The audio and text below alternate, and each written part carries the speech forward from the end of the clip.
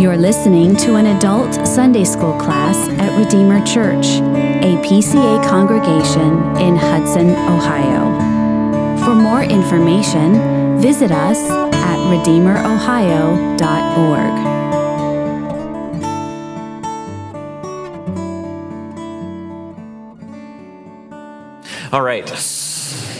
Well, we embark on a new journey this morning. Pastor Wright began a series he's working on with you guys on evangelism, and I'm embarking on a new series here on human sexuality. Now, how do these two relate? And one level they don't. And so we'll be doing a couple weeks of each back and forth. So hopefully there's not too much whiplash. Maybe it'll give you the opportunity to study our various topics while, we're away, and then you can be ready when we come back for the next section. But at the same time, they both are relating to how we think about being Christians in this world. What is our role as Christians in the world that we live in? So Pastor Wright's talking about evangelism and our job as witnesses in the world, being a light to the world as a church, but also as individuals. And then now we're talking about, with human sexuality, the fact that we have a target on our back as a church. And the world is very much in disagreement with us, with God's word on this topic. And so we're thinking here about how we understand sexuality biblically. And there's a number of aims that I hope to accomplish with this series. One of those is for us to ourselves understand the Bible better, to understand the whys of God's word. I'm kind of getting ahead of myself, but I don't think we can any longer simply say, well, the Bible says it. Now, for God's people, that should be enough. But the world has these strong, compelling narratives about sexuality that if we don't understand the whys about our nature, about creation, about who God is, then we're going to be tossed to and fro by the world's narratives that are so easy for us to listen to and to be deluded by. And so the whys to help us be further rooted, but I know everybody in this room is concerned about children, grandchildren, nieces, nephews, family members, neighbor kids. What is the world saying to the next generation? And we need to be able to equip the next generation in our own homes, our grandchildren, and so forth. And so hopefully this can enrich our own understanding so that we can understand how we can help the next generation. All right, so I'm, again, getting ahead of myself here. A few brief points of introduction here. Why are we discussing this now?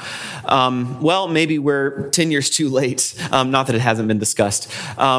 This is perennially an issue, and I was convicted as recently I was preaching through Titus in the evening. Paul writes this, calls Titus to rebuke the false teachers sharply, that they may be sound in the faith. And that's a real theme in Titus, is rebuking false teaching. And going through this is really the issue of our day that Christians need to be aware of, and we need to rebuke. It is our call, our obligation as officers, as a minister, to rebuke false teaching. And so that is one of my goals here, is to strongly rebuke so that all of us know what the Bible says. So that was very convicting for me earlier this year, and that it really got my wheels turning and saying we need to do this on a more systematic level. 50 years ago, our evangelism and apologetics first dealt with theology. We talked about God and sin and judgment, grace. There was a general worldview people had about morality, about what a good life is, how to live your life, that we didn't have to touch. And you think of evangelism explosion, the question, right? The training evangelism explosion. The question you lead with: if you die today and you're in heaven, or standing before the gates of heaven, and God says, "Why should I let you into my heaven?" What's your response going to be? Well, maybe 50 years ago, there's enough cultural understanding to people could think that was a legitimate question. Now they're like, what in the world? There's no heaven. There's no God. So we're actually moving to a different, our conversation with unbelievers is moving to a different place. And even now, our first conversation with unbelievers, typically, I don't don't know how much you're engaging with non-believers, it goes to sexuality first. Our ethics is the first thing non-believers want to talk to us about. Even if we want to talk about God and these other things, they're going to say, well, but you Christians are so hateful. Why don't you Christians love my gay nephew? You don't. You reject him. And so I think at the forefront of our dealing with unbelievers today is really not even the theology. It's the ethics, and we have to give an account to the world of our ethics, of godly ethics, of biblical ethics. And so the Christian witness is first questioned on the ground of ethics, of how we live, who we are. What does it mean to be man and woman, humankind? What is that? Anthropology, our doctrine of man, is that biggest issue today that the world is challenging and questioning, that we have to be prepared to give an answer for. The church's challenge today, both to those inside and outside, is to properly explain the whys of Christian ethics. Because of the allure of the world's narratives, we have to confront the world's powerful narratives by explaining not just the commands of God, but also the reasons for them.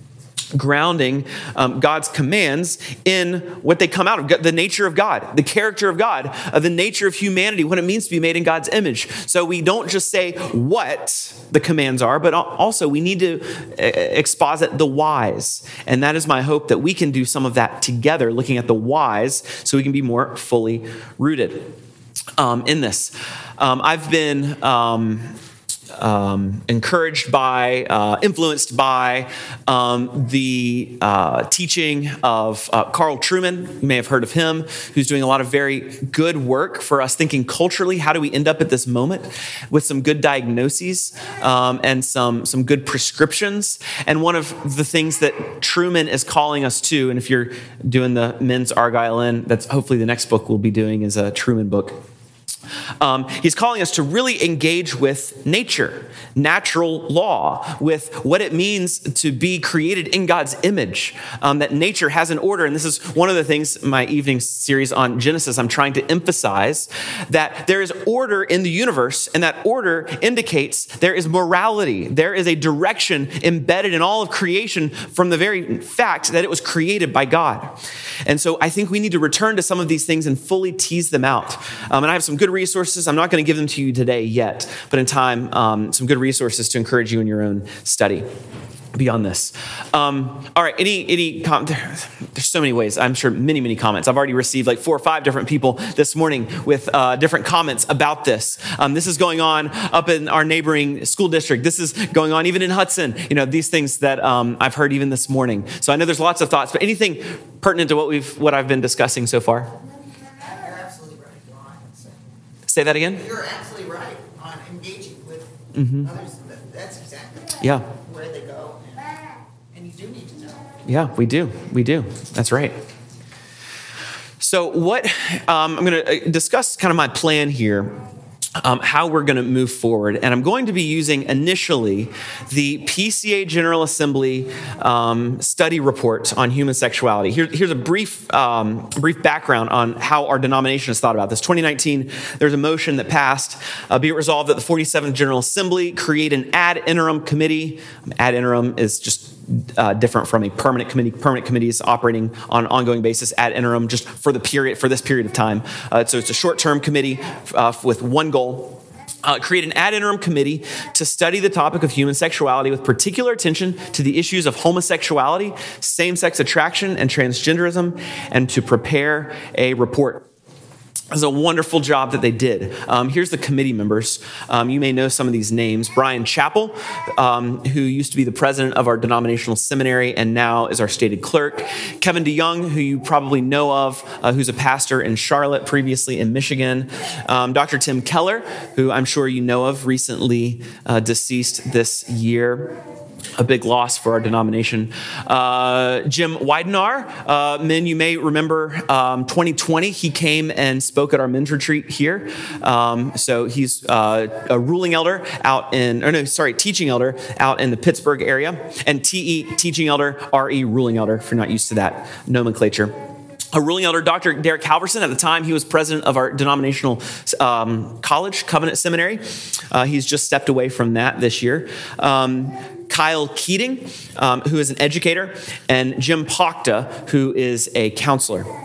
So we had a diversity of kind of perspectives from the PCA, but they came out with a wonderful, wonderful report. It's called 2021. They reported, because 2020 we didn't have General Assembly because of COVID. The AIC Committee on Human Sexuality reported in 2021 a 62-page written report, and you can find it there. I'm going to pass out something in a few moments here. It's going to have the link on there as well. I encourage you to go get it and read it, and engage with this. It's actually not that long.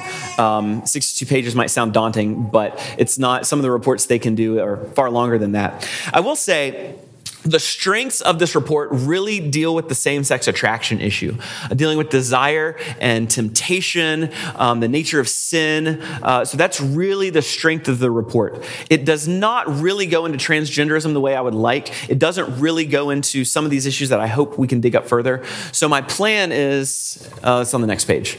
I'll get to there, tell you more about my plan. Talked about this, and I misspelled the conjunction but. Seventh commandment, you shall not commit adultery. As we understand the 10 commandments, they are kind of, all of them give basically the high point representation of an entire class of sins that are wrong, but even more than that, they're directing us in a positive direction. Here, you shall not commit adultery is not simply saying a married person cannot have sexual intercourse with somebody who they're not married to. It's saying that, but that's not all that's prohibited. This is the kind of worst representation of an entire class of sexual sin. Or maybe a most identifiable sin that represents the entire class. And so this talks about the full gamut of human sexuality, the call to sexual holiness, even marriage, as our divines have done in helping us understand the seventh commandment. So we're really in seventh commandment territory as we're going through this, even though we're not going to be referring to it word by word each time because it's very generalized. But as we dive in, we're going to see our tradition's reflection on this and how helpful it is. Commands related to sexuality derive from our nature as made male and female in the image of God. And so you shall not commit adultery is not a arbitrary command by God. It's not just some arbitrary thing that he put out there to make life miserable and difficult for us. It is actually a positive thing to guide us to live in a way that leads to our greatest joy and happiness and flourishing. So it is a wonderful gift of God to tell us how we are to live. This is part of our nature, how we were made. So we're going to be looking for the next couple weeks at what are called the 12 statements. And this is part of the report. It's a summary of the report that the authors put together, and they're really designed it for use in these kinds of settings. So we're going to try it. We're going to go through these 12 statements. Really, we're probably going to hit 11 or 10 of them. We're not going to go all of them in detail, but we're going to go through most of them in detail. And so my plan is to cover most of these statements in 4 weeks, including today. And then after we go through these statements, we're going to go back to a more full discussion, really of the topics we're talking about today. And that's marriage and gender, because those are really at the forefront of a lot of what we're talking about. As we go through these 12 statements, they're going to do a good job of helping us think through desire, the gay Christian idea, those types of things. And then we're going to return to come back to marriage and gender and sex, male, female, and really root them in creation and nature. And then really, we need to, I think, more intentionally, we're going to talk about it as we go, but I want to intentionally help us think about how do we relate to a world around us that's very different from us.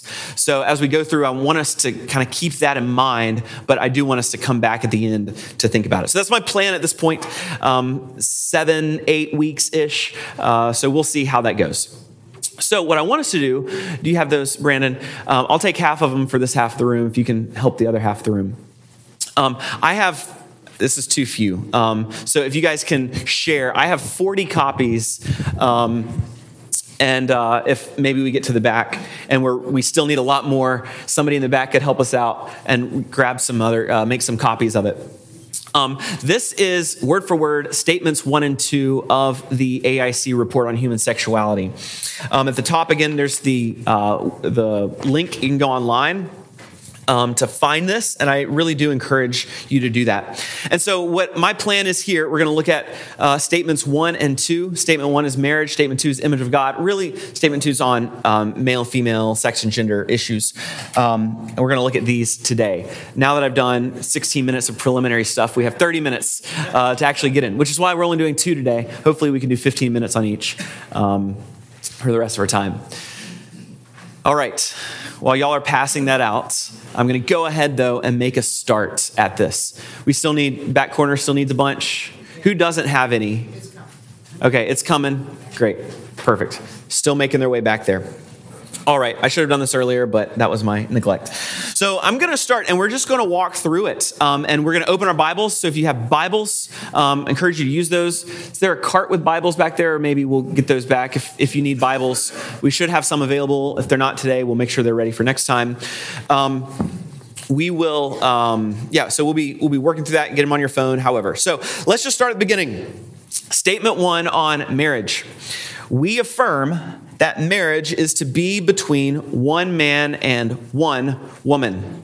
All right, pause, step back. This report was roughly adopted by the GA. GA said this is a good statement. We encourage this, we distribute it, we want everybody to study this in the PCA.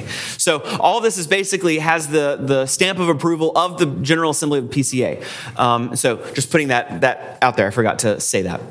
So they come out affirming kind of what marriage, kind of what the constituent parts of marriage are. It doesn't actually start with defining marriage. We'll get to that in a moment. But we're defining who can be a part of marriage at the beginning. We affirm that marriage is to be between one man and one woman. We're not going to go through every passage, but I just want us to start with a few of these passages here because they are so fundamental to all this. So let's turn to Genesis 2.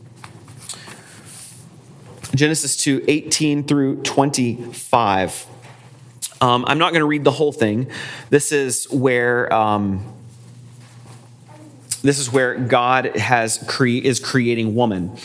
And Adam needs a helper. Adam is alone. It's not good for him to be alone. So God says, I'm going to make a helper fit for him. Helper here doesn't just mean assistant, right? Somebody I'm going to assist. Adam's the main player. I'm going to make an assistant to help the assistant out, or have an assistant to help the main player out. That's not what helper means here. It's more of a compatriot, a fellow warrior, kind of an idea. To make a helper fit for him, somebody who congrues with him, somebody who is helpful for him, somebody who fits in many ways here. Out of the ground, the Lord formed every beast, and so he makes, we go to verse 21. The Lord caused a deep sleep to fall upon the man. And while he slept, he took one of the ribs and closed up its place with flesh. And the rib that the Lord made had taken from the man, he made into a woman and brought her to the man. Then the man said, at last, is bone of my bones and flesh of my flesh. She shall be called woman because she was taken out of man. Therefore, and so this is really where this passage is going, verse 24. Therefore, a man shall leave his father and his mother and hold fast to his wife, and they shall become one flesh. And the man and his wife were both naked and were not ashamed. So the natural state for a man and a woman is marriage. They were created for marriage for one another. Now, that doesn't mean if somebody's not married, they're an incomplete human or anything like that. But the goals, the telos of our male and femaleness is to be united together in a particular bond of marriage. And it says here, there is one flesh. There's one flesh that arises in this particular relationship of marriage between one man and one woman. So here we have Adam and Eve together, one flesh. Let's flip over to Matthew 19, where we see Christ's own commentary on this. Matthew 19, verses 4 through 6.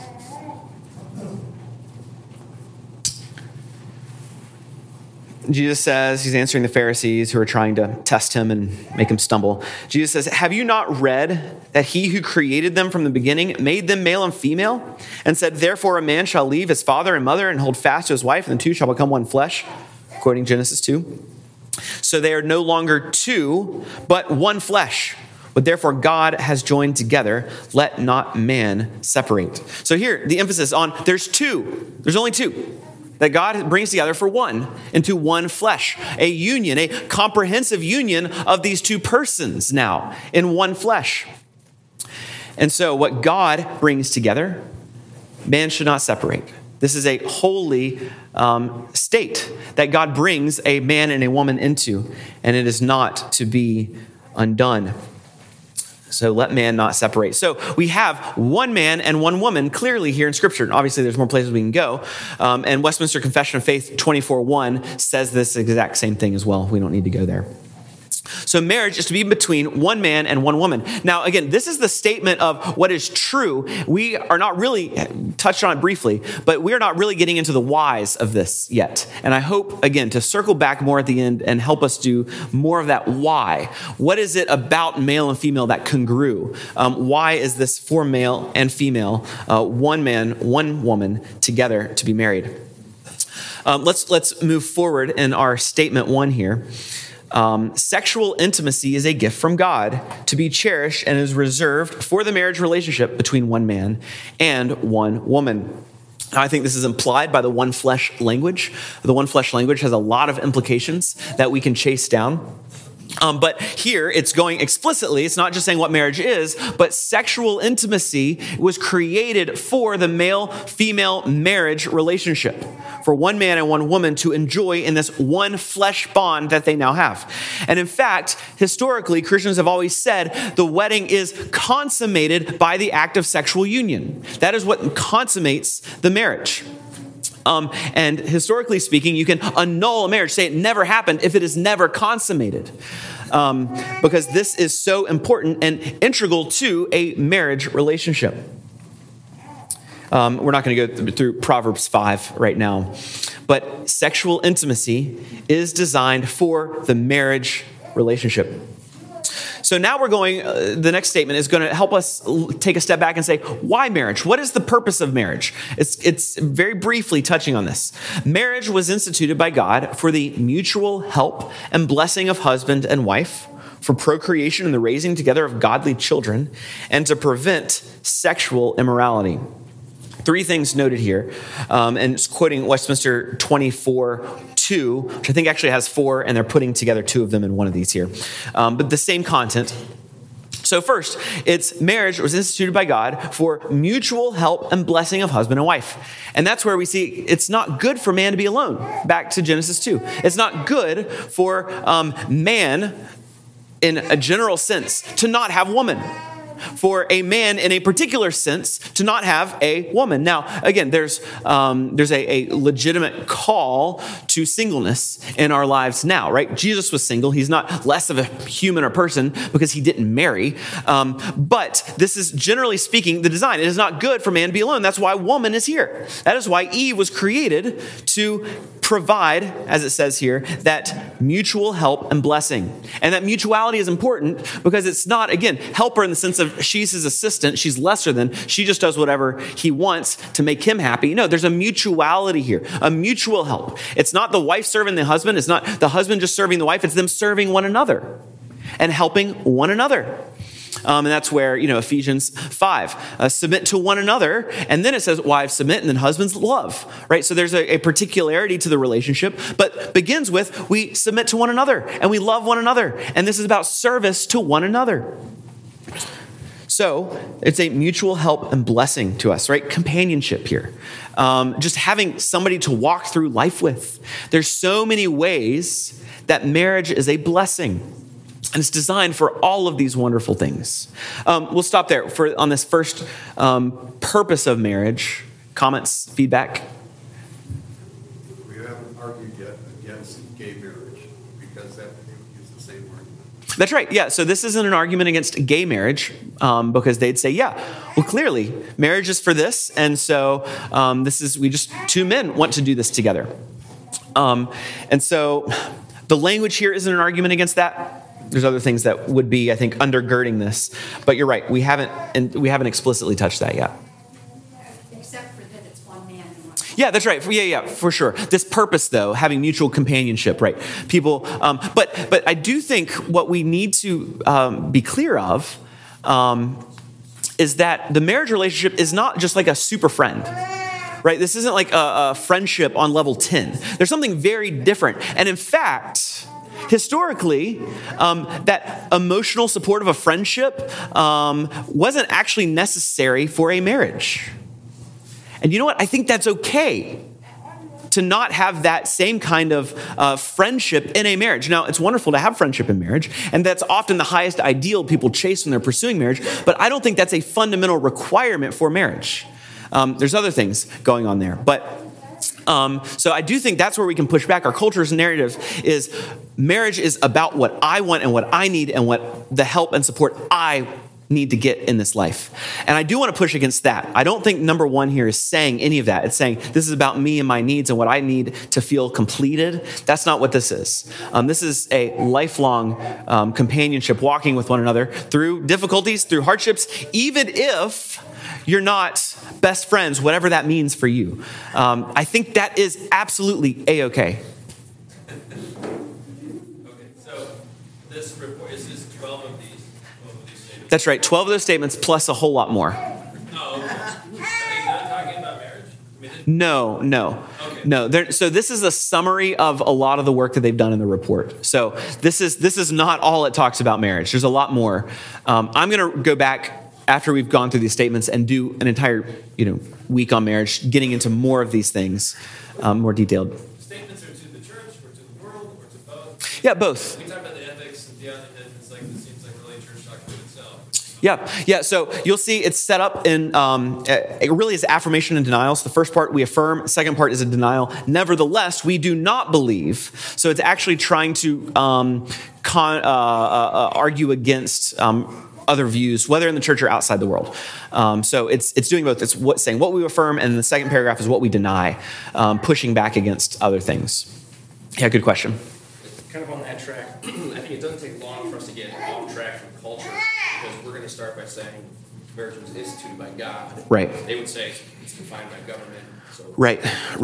Yeah, and even I hear less and less it's defined by government, and more like marriage is just me wanting to commit to somebody, and I get to do whatever I want, and the government just needs to recognize what I want to. I do what I want, and there's so many legitimate reasons why government. This is actually in college, wrestling with that libertarian streak and all that, and thinking I was libertarian. It was actually marriage that made me say no. I'm not a libertarian personally, because I think government is not just to protect people, it's also to foster that which is positively good. And marriage is one of those things where it needs to foster that which is positively good, and that is between one man and one woman.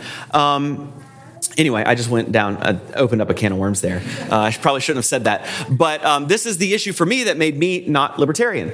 Because I think the government should say, no, this is good and right for people, and we want to encourage this kind of living. It is good not just for individuals, but for society as a whole. Because if the family breaks down, what do we have? We have children being reared by who knows who.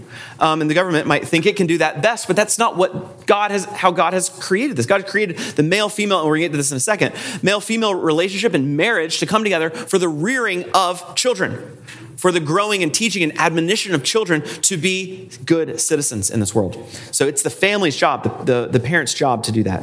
All right, way afield here. All right, let's come back to the second purpose here. First is mutual help and blessing of the husband and wife. Second, for procreation and the raising together of godly children. It would be a mistake for us to think marriage does not have this component. This is important to the marriage bond, and like I was speaking of earlier. That's why the government has an interest in the marriage relationship, because it's for the good and the stability of the entire culture, the entire nation. And so marriage is oriented toward the procreation and raising together of godly children. That does not mean you have an illegitimate marriage if you don't have children, right? That's not what this is saying. But it's saying marriage, the husband, wife, male, female, are designed towards this end and this goal. And if this goal is not possible in this union, not to say that there's a medical issue or something like that. If it's not male and female who are in this relationship, it is not a proper marriage. It is not marriage according to the definition of marriage. It is required to be ordered toward procreation and raising together of godly children. Again, Christ did not have children, right? And he wasn't married either. But there are many reasons a marriage might not have children. I'm not saying it's a wrong or sinful marriage just because a marriage does not have children. So hear me loud and clear on that. But at the same time, marriage is designed for that end. And there's many things in our world that help or that undermine this point. And number one is contraception. Contraception says children now is decided by me, and it's up to me to decide when and where and how to have children. Whereas that's not how it was designed ultimately. Now, I don't want to go into contraception discussion here. I don't want to go there. But the very existence of contraception is now undermining this end of marriage. We have to understand that. And as we make use of contraception and our Christian liberty and freedom, as I believe we can, we need to be mindful of this, though, and make sure we're not buying into the narrative that now my sexuality is just about joy and my own enjoyment and fulfillment. That's not what it was designed for. Okay, I got to keep moving. I'm way behind. And then the prevention of sexual immorality is the last piece here. And that's a quote from 1 Corinthians 7, roughly speaking. It's a paraphrase of that. I'm not going to go into that. All right, let's go to the next section here. Next sentence. Marriage is also a God-ordained picture of the differentiated relationship between Christ and the church. I love this phrase. It quotes here from cites Ephesians, where it talks about Christ, the husband to love the wife as Christ loved the church and gave himself up for her. And it goes on this kind of aside talking about the glory of Christ and his beloved bride, how he loves his bride, he purifies his bride, right? So the picture of Christ and his church is husband and wife. And then also the picture here is, the citation here is Revelation, where it's speaking of the marriage supper of the Lamb and his bride, this wonderful celebration. So this marriage picture of Christ and the church. And I love the language here, the differentiated relationship. It's not two exactly same partners here. There's a differentiated relationship, two parties of the marriage. And so that's undercutting same-sex marriage, right? Because it's not a differentiated relationship the way we see this picture of Christ and his church. There's other reasons we can go back and read the differentiation into the other three purposes, but not today. That's for next time. I hope we can circle back to marriage. All other forms of sexual intimacy, including all forms of lust and same-sex sexual activity of any kind, are sinful, period. Sexual intimacy is designed for marriage. All forms of lust is sin. Same-sex sexual activity of any kind are sin. Same with lusts for anybody that is not one's spouse. And in fact, probably even lust for your spouse, depending on how we're defining lust here, is sin, right? Lust is a disordered, uncontrollable appetite. That's one way we can describe it. That's even sinful in your marriage. Now, having sexual desire for your spouse, that's good and right. But lust in this sense, but even sexual desire for anybody who's not your wife, not your spouse, is sin. So all this is getting to our heart, our desires. And there's entire statements on desire and temptation. We're going to get into this far more. But here the statement is, all other forms of sexual intimacy is sinful. I do want to read 1 Corinthians 6:9, just so we can have, again, God's word percolating here and undergirding all of this. 1 Corinthians 6:9 says this: "Or do you not know that the unrighteous will not inherit the kingdom of God? Do not be deceived. Neither the sexually immoral, nor idolaters, nor adulterers, nor men who practice homosexuality." So it's particularly named here. Now you can look at this footnote. This footnote is original in the report, and it deals with that word that the English Standard Version translates men who practice homosexuality. It's two Greek words there. Lots of debate. I think there's a footnote that's very good here explaining what those two words mean, and why the ESV went with men who practice homosexuality. I think that's a good translation. So these things are not according to God's design for us. They are sin. All right. My watch says I'm working out right now. I am. We're getting through it. All right. Nevertheless, we are 1/4 of the way through. We have 10 minutes left. Nevertheless, we do not believe that sexual intimacy in marriage automatically eliminates unwanted sexual desires, nor that all sex within marriage is sinless. So marriage is not your get out of jail free card where sexual sin is gone. You need to be very careful, because I think that's a statement the church has implicitly made for a generation. I grew up kind of with that sense that, like, okay, whatever sexual problems you might have, whatever temptations or whatever, guys, pornography, stop it. Just wait till you get married, you're going to be fine. Not true. Not true. Sexual sin does not conclude when you get married. Sexual intimacy in marriage does not automatically eliminate unwanted sexual desires. Whether that's lust for same sex, lust for opposite sex, it is not a cure-all. Nor that we deny that all sex within marriage is sinless. Right? There are ways you can violate your marriage partner sexually, right? By doing things they don't want, by doing things they do not consent to. There are ways to still sin against your spouse sexually. All right, let's keep moving. We all stand in need of God's grace for sexual sin and temptation, whether married or not. Moreover, sexual immorality is not the unpardonable sin. Again, this is key, right? There's so many messages out there that said, if you have sex before marriage, you are now dirty and nobody's going to want you. How horrible of a message that is to people, right? There is no condemnation for those who are in Christ Jesus, and that includes your sexual sin. Praise God. Now, of course, do we sin because, so that grace can abound? By no means, right? And no way is this license for sin, but we must keep at the core of this God's grace in mind for sinners like you and me. All right, done preaching. Let's keep going. Sexual immorality is not an unpardonable sin. There is no sin so small that it does not deserve damnation. The smallest lustful intent deserves damnation. And there's no sin so big it cannot be forgiven. There's no hope of forgiveness. There is hope and forgiveness for all who repent of their sin and put their trust in Christ. So here we're I think mostly arguing against actually errant church teaching on sexuality, on marriage here, and I think it's a helpful corrective. All right, 7 minutes. Image of God. No questions. We're moving on. Here we go. Statement 2, image of God. Really, this is male, female. This is gender, sexuality, gender and sex. Okay, we affirm that God created human beings in his image as male and female. Genesis 1, 26 and 27. This is God created man in his image. In the image of God, he created them, male and female. He created them. It is a constituent part of what it means to be human. We're either male or female. And this is important. Male and female, two sexes. Likewise, we recognize the goodness of the human body. A lot of transgenderism is incipiently, is that the right word? Whatever, is taking a crack at creation, at the body, at the physicality of our beings. It's saying this is not actually good. Our physical selves is not good. What's more important is this inner sense of self. It's kind of saying our physical nature is not good. And what they're strongly saying is, no, our physical nature is good. Our bodies are good. Created by God, it was very good after God finished creation of all things.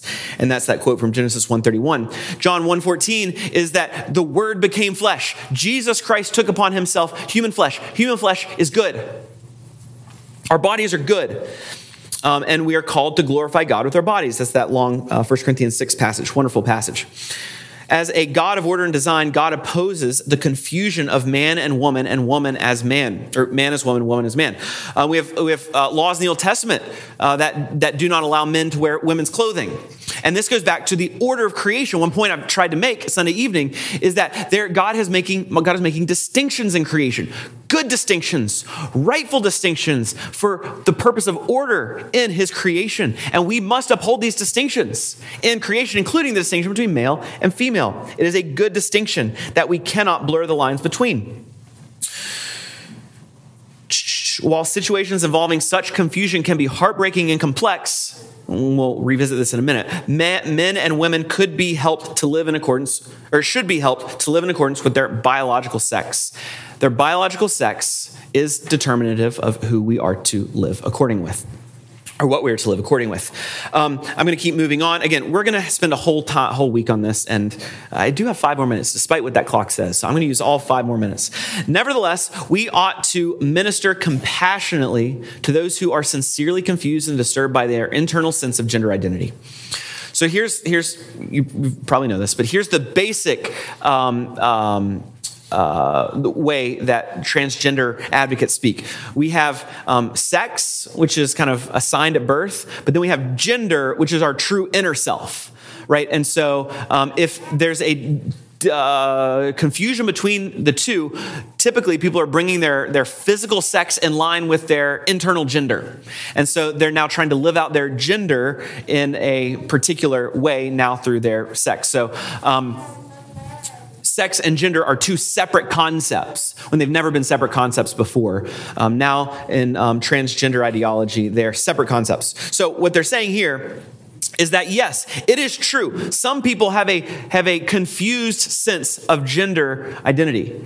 It used to be called, even in secular counseling, secular psychology, gender dysphoria, where you're confused, and that is a legitimate thing, where people are confused about how to live in their body that they have. It is legitimate, and so I love their encouragement here that we need to have compassion on people. We need to listen. We need to care for them. Now, that doesn't mean to affirm in that direction, but we need to have compassion because it is hard. When somebody comes forward and says, I'm a man's trapped in a woman's body, what we need to have is compassion for that person because they are deeply, deeply aching and hurting. And our first response should not be, well, did you not know God created man, male, and female, and so you're a female, be a female. Well, let's get there, but say, that sounds really, really hard. And it sounds like you're really hurting. I want to hear about that. Let's start there, and then we can bring God's truth to bear on that as they are willing to listen, as they know we actually care about them as a whole being. And so I appreciate this encouragement here. We recognize that the effects of the fall extend to the corruption of our whole nature, which may include how we think of our own gender and sexuality. So the fall has affected our desires, our mental capacity. It's affected our physical bodies, right? The effects of the fall has affected us in these ways. And so we need to understand, yes, people struggle, and that's the effects of the fall that they're living with. That might not be your particular struggle, but it doesn't mean it's not a legitimate struggle. Moreover, some persons in rare instances may possess an objective medical condition in which their anatomical developments may be ambiguous or does not match their genetic chromosomal sex. Such persons are also made in the image of God and should live out their biological sex insofar as it can be known. So this is a big issue I'm not touching today. But there's a lot of discussion. What does intersex mean? There's a lot of ways that a lot is lumped in that category, probably more than actually should be. When you dive into the details of what they're defining there. But there is still that 0.001%. I think it's like, I forget the exact statistics, but very, very little people who are sexually ambiguous. What's that? No, what's the word? There's hermaphrodite, which isn't actually true because they can't actually procreate on their own. So that even is a sleight of hand using that language. But there are people that are sexually ambiguous, legitimately. And so that's a very difficult pastoral situation. How do we handle that? But the exception does not define the overarching discussion. And we need to be careful about that. Letting the exception actually shows us, no, there's something that's not right about this. That doesn't mean this person can't be a godly person or this person isn't someone to love and to call to Christ, but it does mean that that's an exception to the rule of male-female. I think the exception here does indicate that there's a rule underneath it. So, all right, 17 seconds over. I will not open it up for questions right now, but I want to talk about this. And the goal here is we need to be talking about this. Talk about this with other believers. Talk about this with your friends. Talk about this. We need to be engaging with this. And all that we talked about today, I want to circle back around. So don't think this is the only discussion we're having about marriage and transgenderism. We're going to come back around to that later. This is just to begin you thinking about this, and we'll begin next time. I forget statement number 3. Does anybody know? We'll begin with statements 3, 4, and I believe 5 next time as well.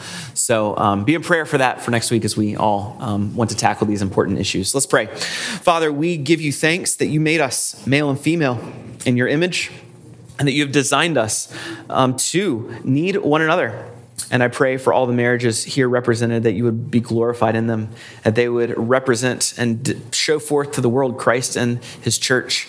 And I pray for those who are not married, I thank you for them and their service to the church. I pray that you would bless them and that you would give them the desires of their heart, whether that is to be married or whether that is to be single. Oh Lord, I pray that you would minister to all of us as we are reminded of our need of Christ every day. And now bless us as we go forth to worship you in spirit and in truth. May your spirit be present and show us the risen Christ. In his name we pray. Amen. Go in peace.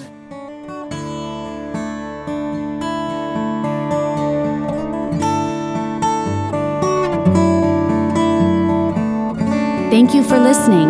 For more information or to connect with us, visit us at redeemerohio.org.